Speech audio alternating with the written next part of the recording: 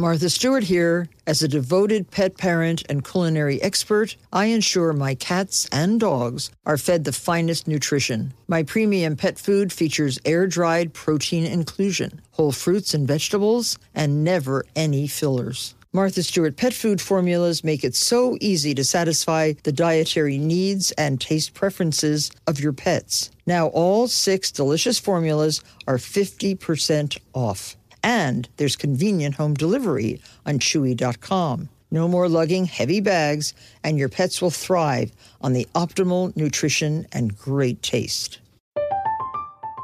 I'm Katya Adler, host of The Global Story. Over the last 25 years, I've covered conflicts in the Middle East, political and economic crises in Europe, drug cartels in Mexico.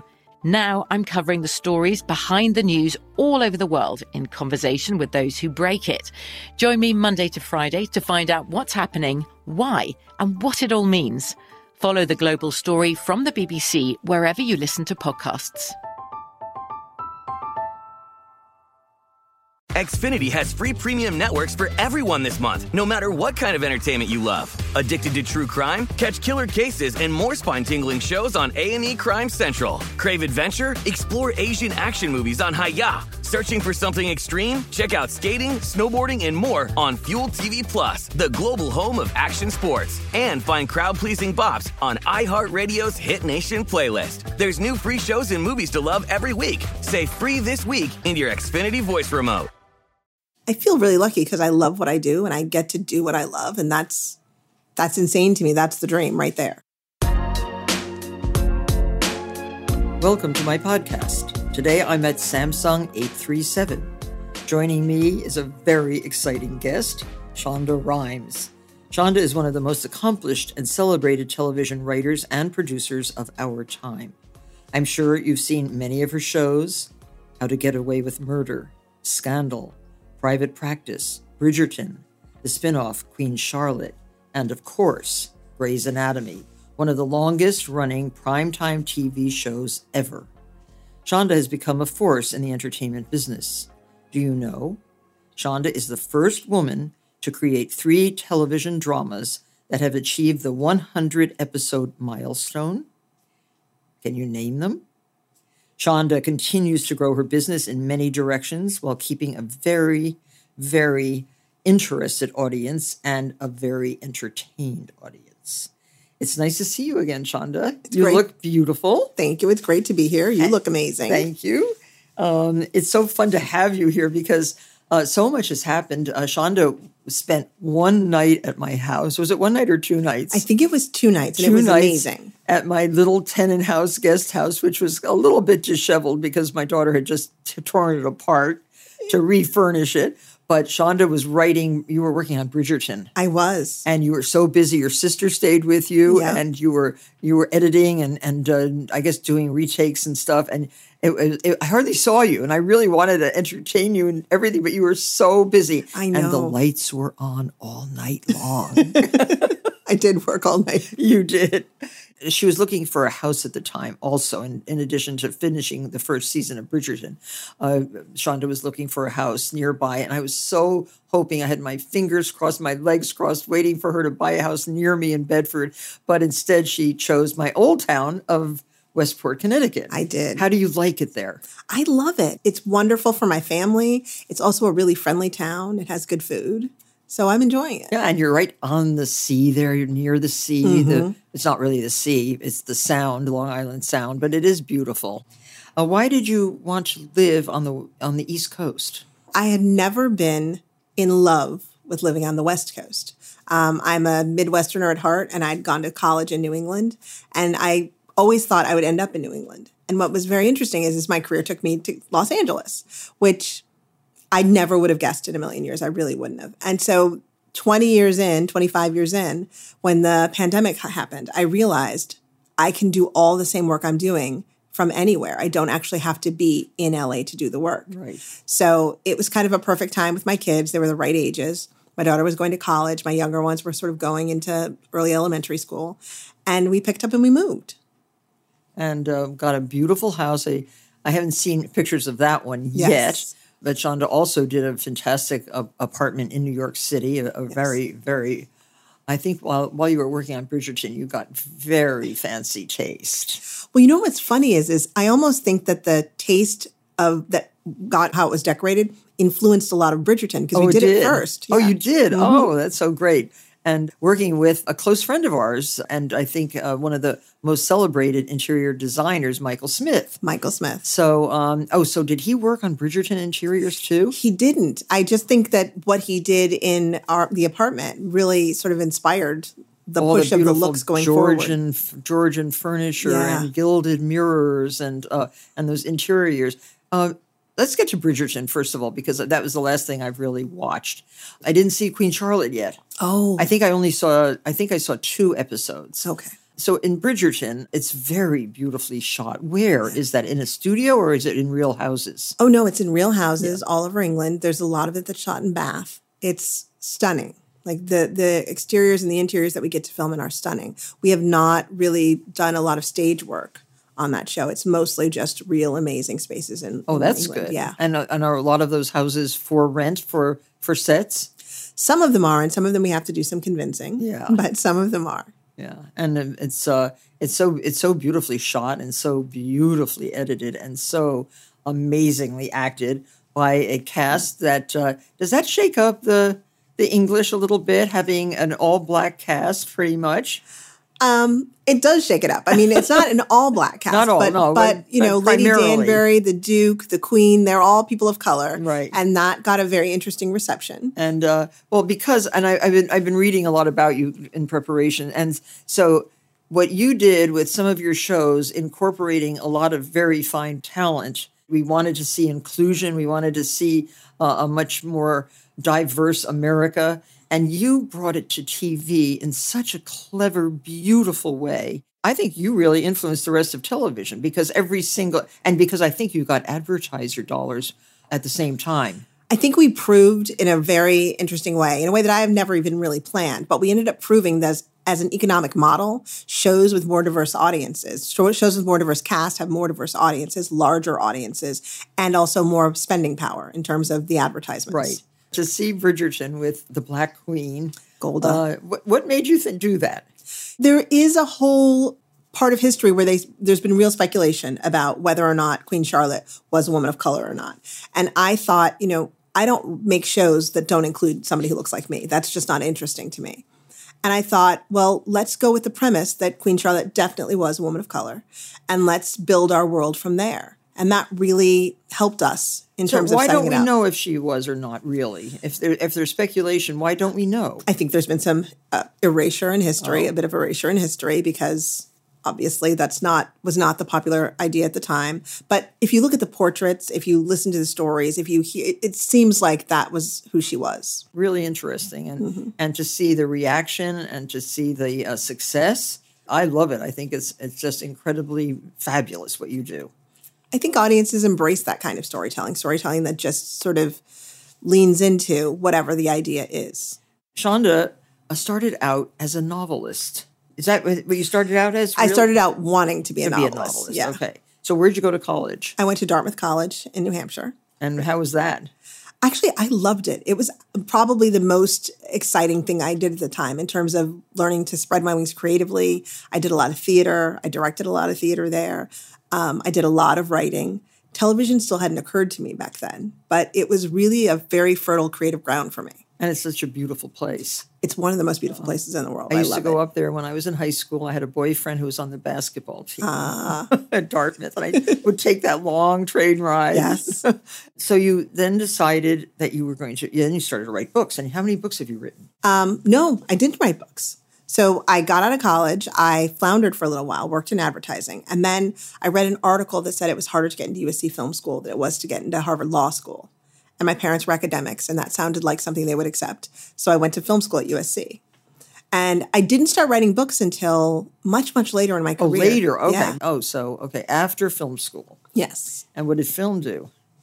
Film school do? Yeah. It was great. It was a real jumping off point for me. I learned so much, and I ended up writing some movies. Like I call them teen girl movies. I wrote Crossroads starring Britney Spears, which I hear is being re-released now. Yeah, well, she's becoming another news personality right now. Yes, exactly. And then I did A Princess Diaries 2, and I did Introducing Dorothy Dandridge for HBO. So I did a bunch of that, and then really just realized that all of the real creative work, all of the real character development seemed to be happening on television.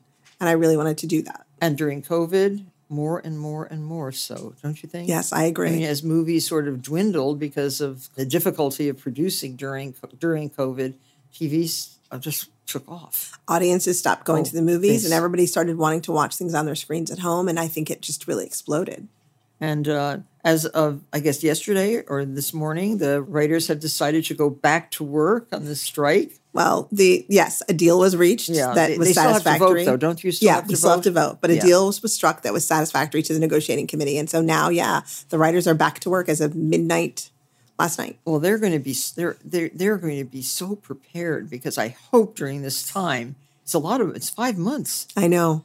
They must have been writing like crazies. You would think? Well, you would think that. I think for a lot of us, it was very stressful to be on strike. It was really difficult economically for the entire town. Yeah.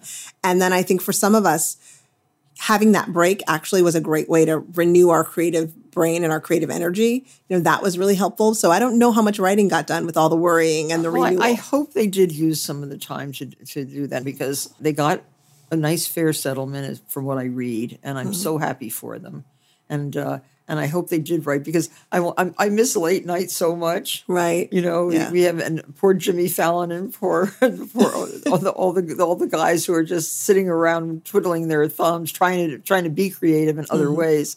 But I'm excited about that. Now, what about the actors? That's the thing. The actors are still out. The actors are still on strike, and I think that's going to be also a pretty big battle. I don't know that that's going to be. Did you have to halt all production? Yeah, we halted all production. Yeah. I don't think it's a simple solution. So we'll see what happens. Yeah. Well, the whole AI and the whole all of that for the actors is quite something. Yeah, it was big for the writers too. Yes.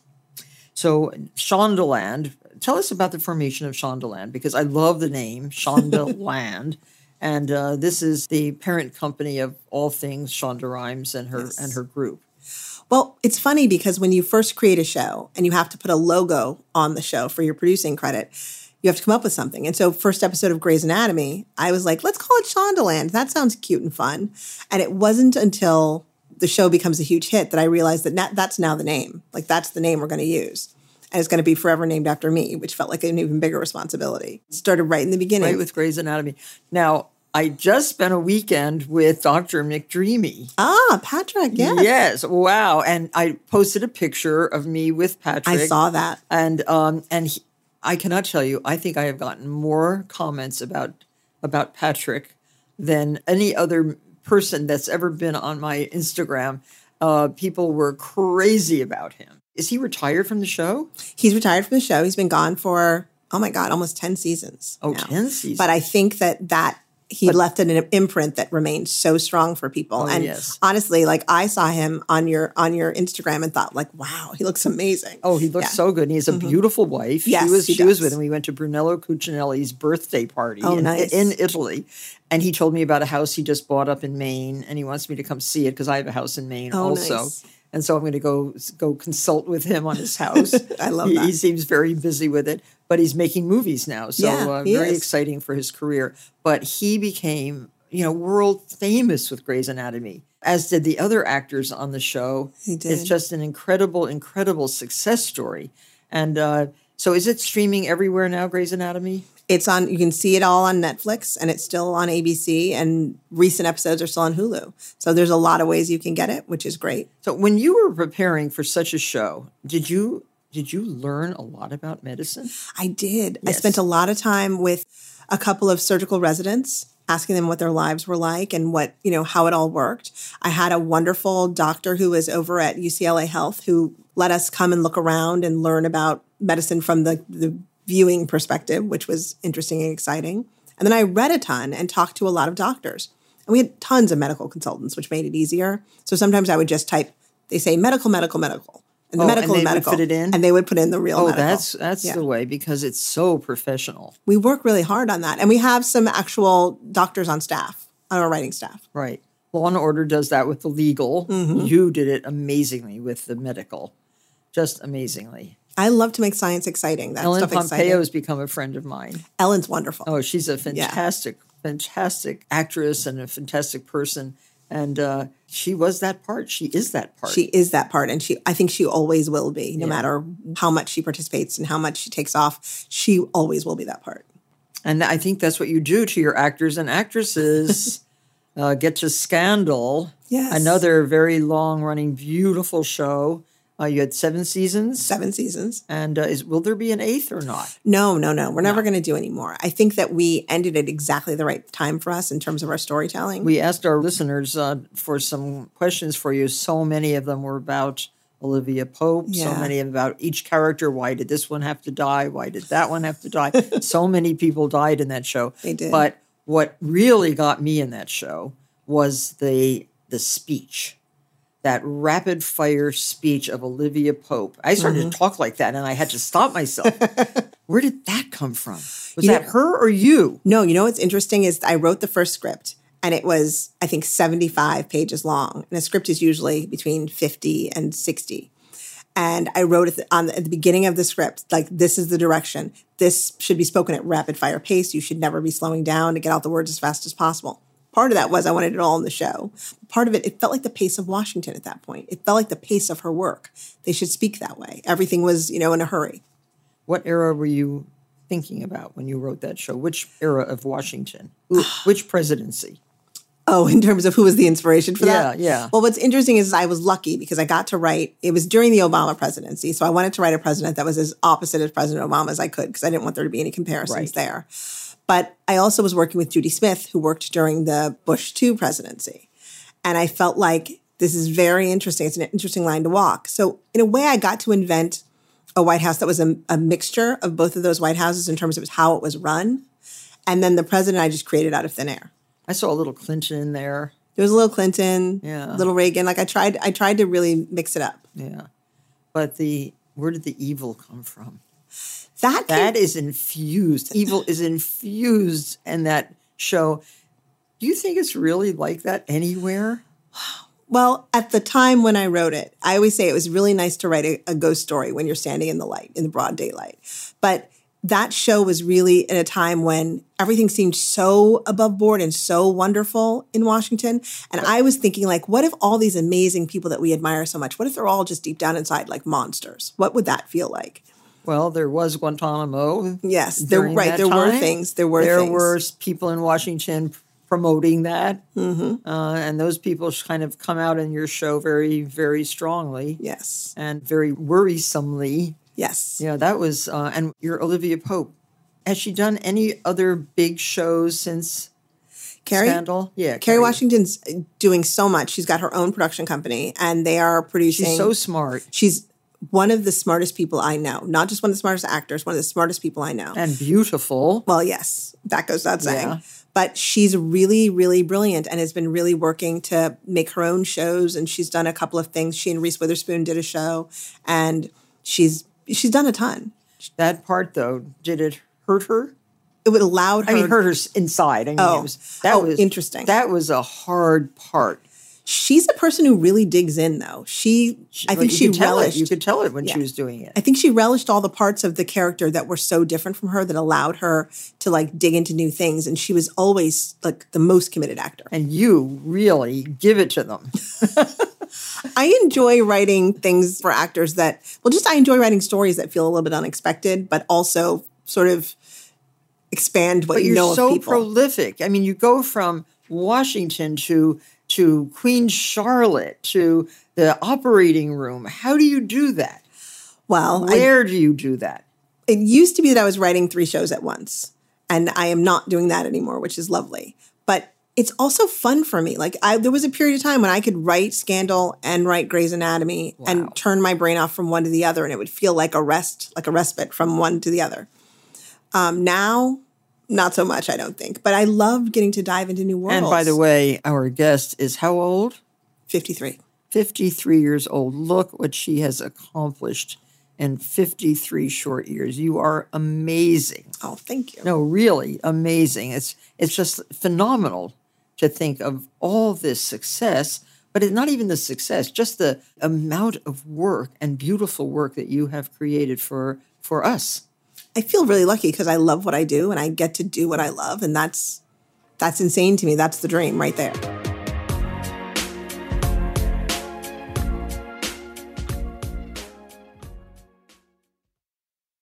Martha Stewart here. As a devoted pet parent and culinary expert, I ensure my cats and dogs are fed the finest nutrition. My premium pet food features air-dried protein inclusion, whole fruits and vegetables, and never any fillers. Martha Stewart pet food formulas make it so easy to satisfy the dietary needs and taste preferences of your pets. Now all 6 delicious formulas are 50% off. And there's convenient home delivery on Chewy.com. No more lugging heavy bags, and your pets will thrive on the optimal nutrition and great taste.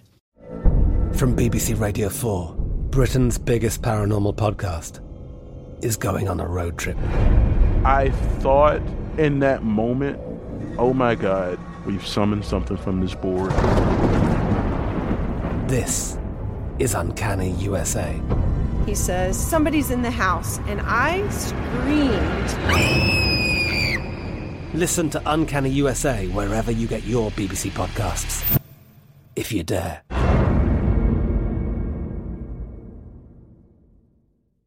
Xfinity has free premium networks for everyone this month, no matter what kind of entertainment you love. Addicted to true crime? Catch killer cases and more spine-tingling shows on A&E Crime Central. Crave adventure? Explore Asian action movies on Hi-YAH. Searching for something extreme? Check out skating, snowboarding, and more on Fuel TV Plus, the global home of action sports. And find crowd-pleasing bops on iHeartRadio's Hit Nation playlist. There's new free shows and movies to love every week. Say free this week in your Xfinity voice remote. Well, now that the writer's strike is over, Yes. what are you working on? Can you talk about it a little? Well, we are making a show that's still not being, we were shooting it and we had to stop. So we'll see when we get back, when the actors are back. We're making a show called The Residence, which is just a very all-out mystery in the White House, which I'm excited about, which I think is really fun and a little bit different for us. We still have more seasons of Bridgerton to come. A lot more seasons of Bridgerton to come. And I'm searching for exactly what I'm going to focus on next for me.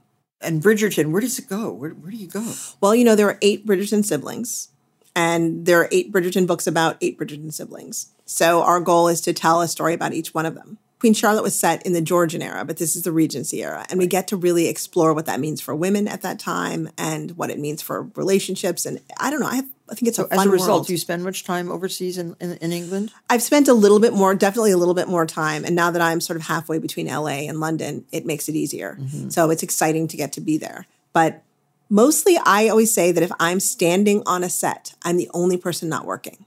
Everybody else is busy doing a job, and any word I say becomes a criticism or a concern. So I try really hard to just be supportive. Oh, I see. Yeah. You want everybody to feel free to do their creative work. But you have a director, you have producers. Oh, yes, yes. We always have a writer on set, and that's always the most important thing, like a writer who's a producer as well. So you say that you suffered from imposter syndrome. What does that mean, imposter syndrome, when you were working? I actually don't suffer from imposter syndrome. I don't believe in imposter syndrome. And the reason I say that is because it's so hard to believe in yourself anyway, that if you start giving it a name, like I refuse to name it, same way I refuse to name writer's block. If you start giving it a name, it sort of takes over. Oh. So I try really hard to just keep moving forward. You wrote the book, The Year of Yes. Yes. Tell us about that book. So it's a memoir, I think it's sort of about my creative process, but really what it's about is I would come home and tell I have several sisters. I would tell my sister all of the things that I had been invited to do. I'd invited to go to this event. I'd invited to this thing at the castle and this and that. And she finally said, "Are you going to do any of these things?" And I said, "Well, no." And she said, "You never say yes to anything." And that really stuck with me, this idea that like I was having all the success, but not enjoying any of the new experiences that come with that. And so I decided to take a year and say yes to everything that really scared me. And so I did everything. I went and I did a commencement speech at Dartmouth. which was me for public speaking. It was terrifying. Is it on YouTube? It's on YouTube. I'm going to watch it. it. I did a Jimmy Was it Kimmel. fun though afterward? You know what? It was amazing. What I discovered in the writing of this book and in this process of this is to do the thing that terrifies you sort of undoes the fear. So I was shaking when I got up to that podium, but somehow there was just this moment when you can see me exhale and all of my fear just washes away. And it was profound for me. It really was. There were a lot of those moments that year. And what else did you say yes to? Oh, I went on Jimmy Kimmel Live, and I had always been afraid of being on like any kind of live show. I thought that was going to be a terrible thing. Jimmy was amazing and sort of made it easy. He's which so was fun. Nice. He's so fun, and he was so kind to me because I so clearly was terrified. I starred in an episode of guest starred in an episode of the Mindy Kaling Show where I was acting, which has always been a thing that was also terrifying for me as well. I did a lot of things. I mean, it was very interesting. And I joined a lot of things, and I found myself having just these new experiences that changed my life. You said yes to no to a proposal. Yes, I did. I was sort of on that track that you're supposed to be on, and really great guy. And you've never been married? No, never been married. Never been married. Really How great many guy. children do you have? I have 3. 3 kids. Yes. Oh, nice. In various ways, And yes. you said your daughter's just graduated from college? I have a daughter who's in college in New York City, and I have a 10-year-old and an 11-year-old. So it just wasn't me. Like I kept trying to figure out how I was going to fit myself into this box, and it wasn't me. And I remember... I can't imagine that you have time to be married. That's it, that you don't have time. Right. Someone once said to me that you can be married, you can have a career, and you can have children, but you can't have all 3. Well, when we talked about balance in the olden days, everybody thought you could balance work with husband, with children, with home, with entertaining. And, I talk about that a lot because balance it didn't work for me. Mm-hmm. And getting divorced freed me, not happily. Mm-hmm. I liked being married. Yeah. But freed me from that kind of situation and angst because it's hard to be married and do everything that the husband wants. Right. And then do your own thing. And building a company was next in my agenda. And it's worked out fine, and I haven't wanted to get married again. See, I understand that completely. But I don't want to. I love men. I love going out with men. I love talking to men. But I don't have to be married to them. I agree. Yes. I agree. I'm looking if anybody wants to know here on Martha. But she's looking, but I'm not looking to get married. Okay, same with me. Yeah, always the same. That's out of the way. So, was one yes really fantastic, exciting that you did that you never thought you would do, like jump out of an airplane with a parachute or something? Oh gosh, I think my yeses were smaller. They were definitely smaller than that. The best thing I did, and I did a TED Talk on this, and it sounds crazy, but the best thing that I did was I said yes to my children every time they asked me to play. Which, as you know, as busy as life gets and as busy as you are with work and with everything else, it's very hard to take that time. And what I realized is if I said yes every time, they stopped worrying that I would say no, number one, and therefore didn't ask as much in an interesting way. And 2, they really only need 10 minutes. Like you say yes, it's really only 10 minutes a time. And it made a big difference. And then they run off and do something else, but you were there for them. Right. I was there for them. And that made a huge difference. I remember working at your age and a little younger and traveling to New York to my job and making sure that I got home every night just to have dinner. Because even though it was very difficult, I got home for making dinner and sitting down at a table with my husband and daughter. And that was very important. It's very powerful for them, too. For your child especially, it's a really powerful thing to know that you're there. Your producing partner is Betsy Beers. Yes. How important is that relationship to your work? Betsy and I have been together since the beginning of Grey's Anatomy as producing partners. I've known her as long as the show's been on the air, and before I've known her. I've known her as long as I've known my daughter, 21 years. And she's been amazing. Like, she has been sort of the other half of my brain in terms of thinking about producing in the practical ways, where I'm thinking sort of in the creative ways. But she's also been a great person over the years to bounce things off of. And she's the person who came to me and said, you have to meet this woman named Judy Smith. I think she could be a television show. And I was like, I don't want to do that. And she was like, do it.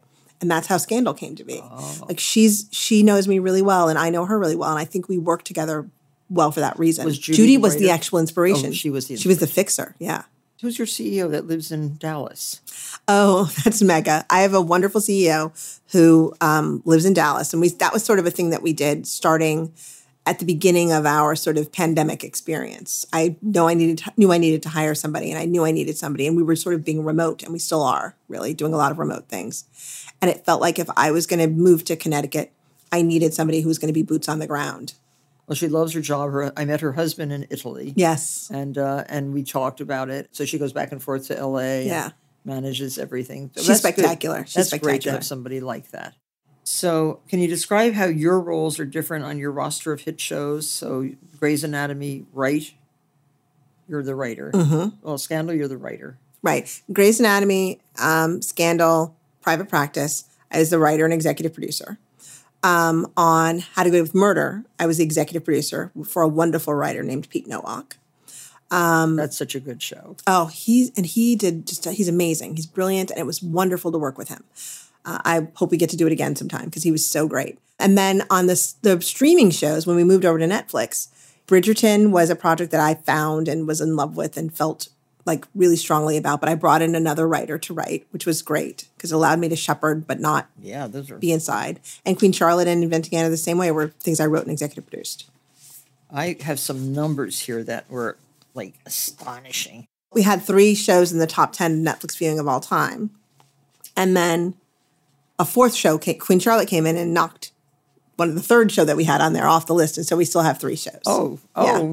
Queen Charlotte knocked off Bridgerton too? No, Queen Charlotte knocked off Inventing Anna. Oh, so, my gosh. Yeah. That was a good show.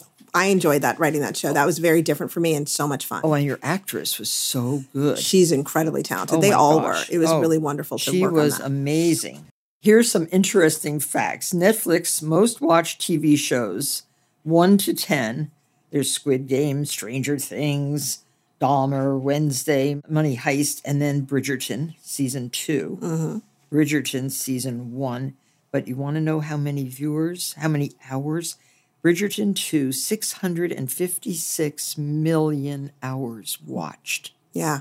That's on a single TV. Yeah. Not knowing how many people are around that TV. Or watching the TV. That's right. Exactly. So if you multiply that, say, a family of 3 or something, I mean, do you know how people watch TV now? Do they watch en famille or do they watch individually? It depends on who they are. I mean, I think there are couples who watch everything together. I think there are definitely, I hear a lot of anecdotal stories about families watching Bridgerton together, although I don't recommend watching it with your mom. It's a lot. Did you love Squid Games? I thought it was fascinating. I did too. Yeah, I was fascinated My by daughter banned it from her children. They're 11 and 12. I get that, yes. Banned it. And then I started to talk about it with them one day, and they knew every single... Of course. They had watched it. Of course they had watched it. And I thought it was funny, and they didn't think it was quite as funny as I thought it was. Interesting. But that they knew everything. They do. And you think you're sort of hiding something from them or keeping something from them. It's very hard to do.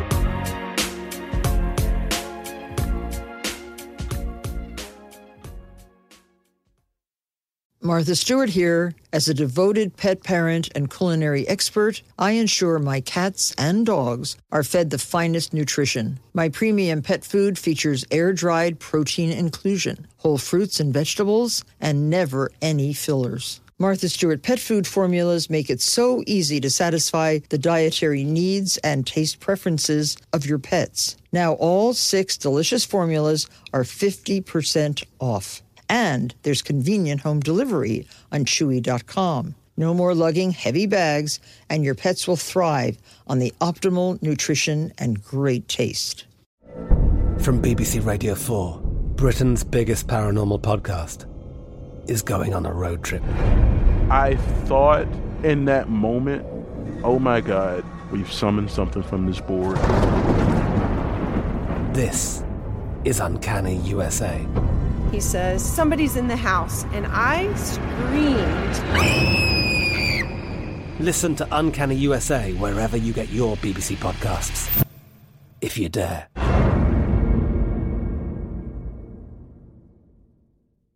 Xfinity has free premium networks for everyone this month, no matter what kind of entertainment you love. Addicted to true crime? Catch killer cases and more spine-tingling shows on A&E Crime Central. Crave adventure? Explore Asian action movies on Hi-YAH. Searching for something extreme? Check out skating, snowboarding, and more on Fuel TV Plus, the global home of action sports. And find crowd-pleasing bops on iHeartRadio's Hit Nation playlist. There's new free shows and movies to love every week. Say free this week in your Xfinity voice remote. How accurate is Queen Charlotte? We tried to be accurate in as many ways as we possibly could. Like, there's a lot of actual history embedded in there, but I was really trying to tell the story, not of the actual Queen Charlotte, but of the Queen Charlotte you've come to know in Bridgerton. Like, I wanted to tell her origin story because as played by Golda, I mean, that character is amazing. And I kept thinking, how does she come to be who she is? And so we sort of melded some real history with a lot of the fiction of Queen Charlotte from Bridgerton and built it that way. The American audience, of course, loves it. What about the English audience?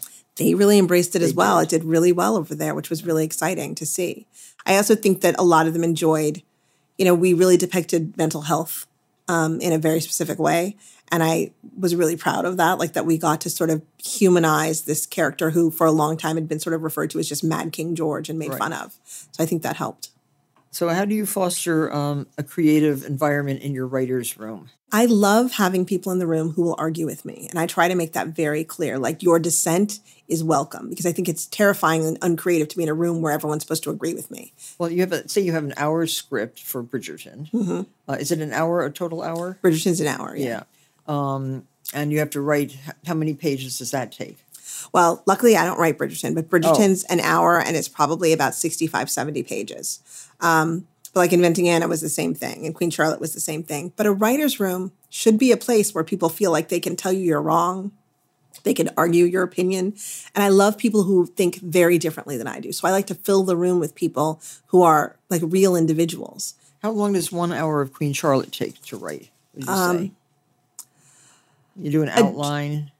I don't do outlines. I mean, I have to admit, I'm a person who doesn't do outlines. But it's in your head. Right. But when I have writers writing with me, it's really important. And I think we try really hard to give them time to, you break a story, you talk about it a lot. And when you're working with a room, it's really important that I'm very talkative and share like what's in my mind.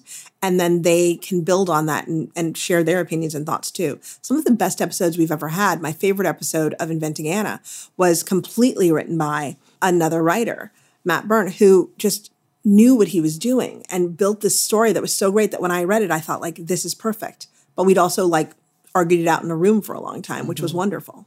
What a great thing to show the viewing public a character like that, which we would never get to know just from a book.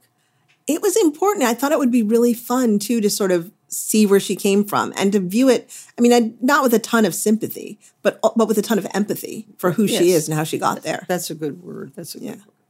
And what's for you, besides of course obvious success, what's the most rewarding aspect of being the head of Shondaland, a media company?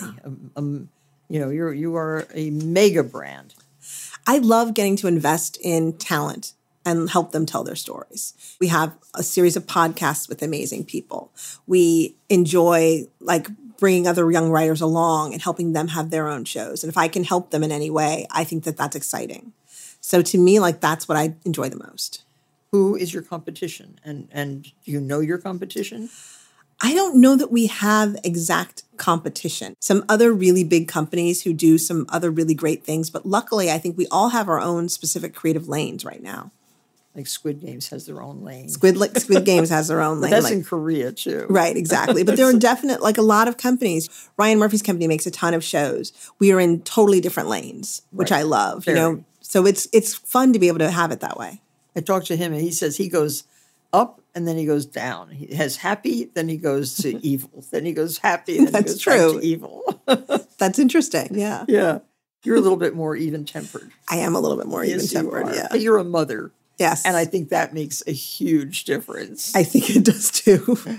So you've written characters who have become really a part of the pop culture lexicon. We talked about Dr. McSteamy, Olivia Pope. How do you know when you've developed a character that will really resonate with the audience? How did you know that Olivia Pope would resonate as she did so strongly? My only goal when I start writing shows is to write something that I really, really want to watch. And that's my only barometer. I think one day shows I really want to watch might be something that nobody else wants to watch. But I have the good fortune right now that when I create a character that I really care for, it feels like the audience also feels that and cares for them too. So why do you think Grey's Anatomy has withstood the test of time for 21 years? Wow.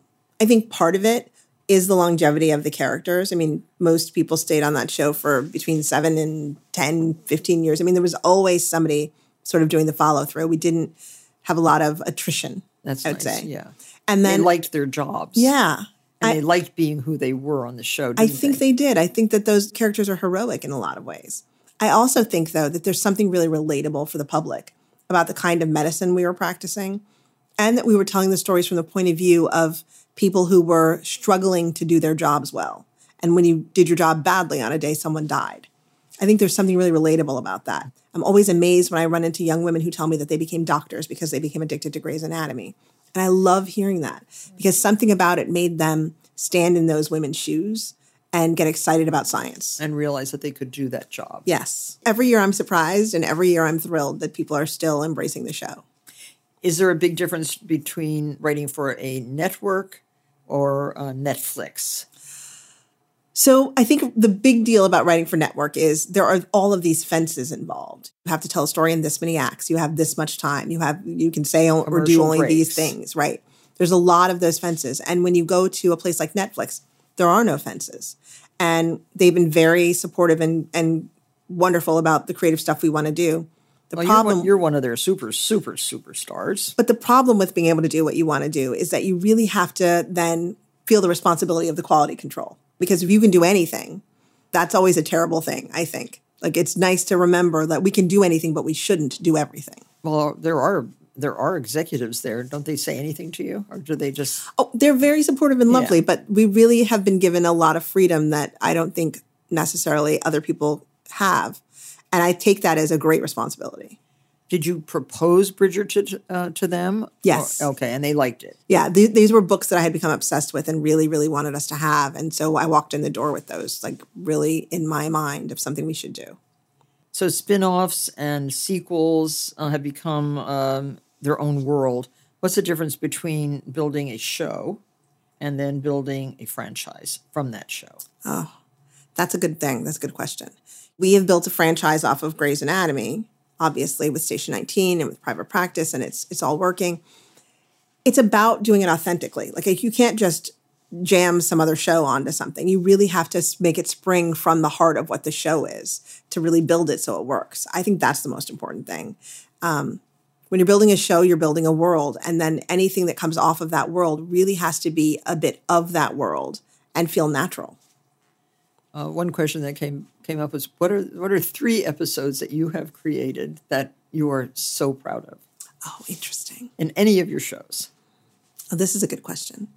That gives you the shivers still. The Super Bowl episode of Grey's Anatomy, where Meredith has her hand on a bomb in a body cavity. That was one. Because it was the first big episode of anything I'd written, and it was exciting. Scandal. There are so many episodes of Scandal that I really just love.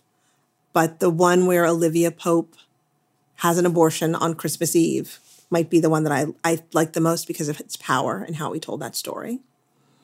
And then Private Practice, we did this amazing episode called Did You Hear What Happened to Charlotte King? And she had been attacked. And it was a great medical episode about what happens when you're attacked. So those 3 always stand out to me because they're the ones people mention to me the most. But for me, writing Queen Charlotte, the final episode of Queen Charlotte is probably my favorite thing I've ever written. Really? Yeah. So your family is such an important part of your life. You do so much for your family. And what roles have they played in your career?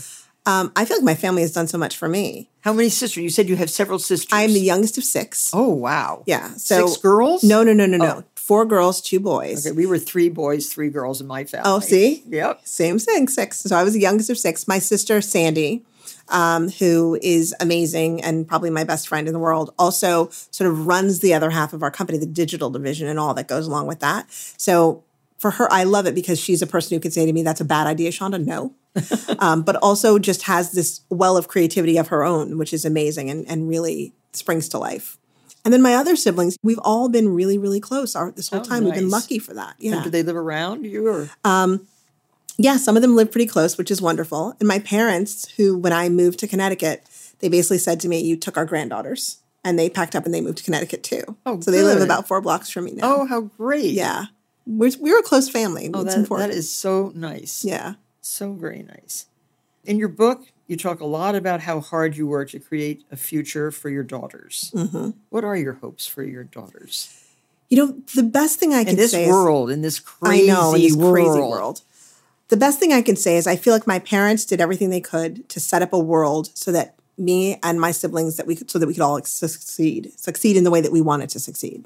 And I think that they made sure that we had the education behind it and all of those things that were necessary. And for me, I feel like now I'm in a position where I can set up the world for my daughters so that they can pursue their passions. In a lot of cases, making a living is not the same as pursuing a passion. So they can pursue their passions the way they want to, but also have like the foundation to take care of themselves, which I think is important, especially in this world. I want them to be savvy and I want them to be civic-minded. I want them to be voters. I want them to pay attention to everything. And this is a silly question they want me to ask. Okay. If you were able to date any of the characters from your shows, who would it be? Which of those sexy men would you be dating?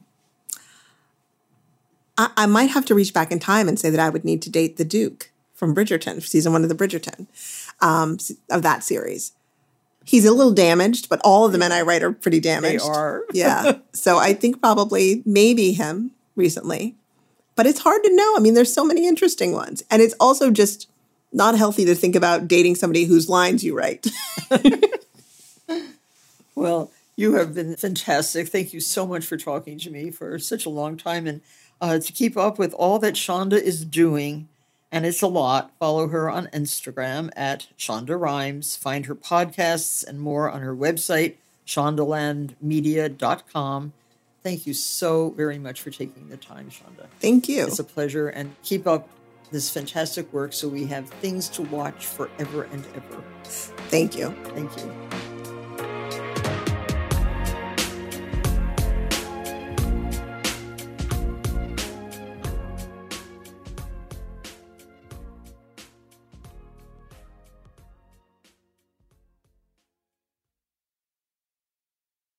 Martha Stewart here. As a devoted pet parent and culinary expert, I ensure my cats and dogs are fed the finest nutrition. My premium pet food features air-dried protein inclusion, whole fruits and vegetables, and never any fillers. Martha Stewart pet food formulas make it so easy to satisfy the dietary needs and taste preferences of your pets. Now all 6 delicious formulas are 50% off.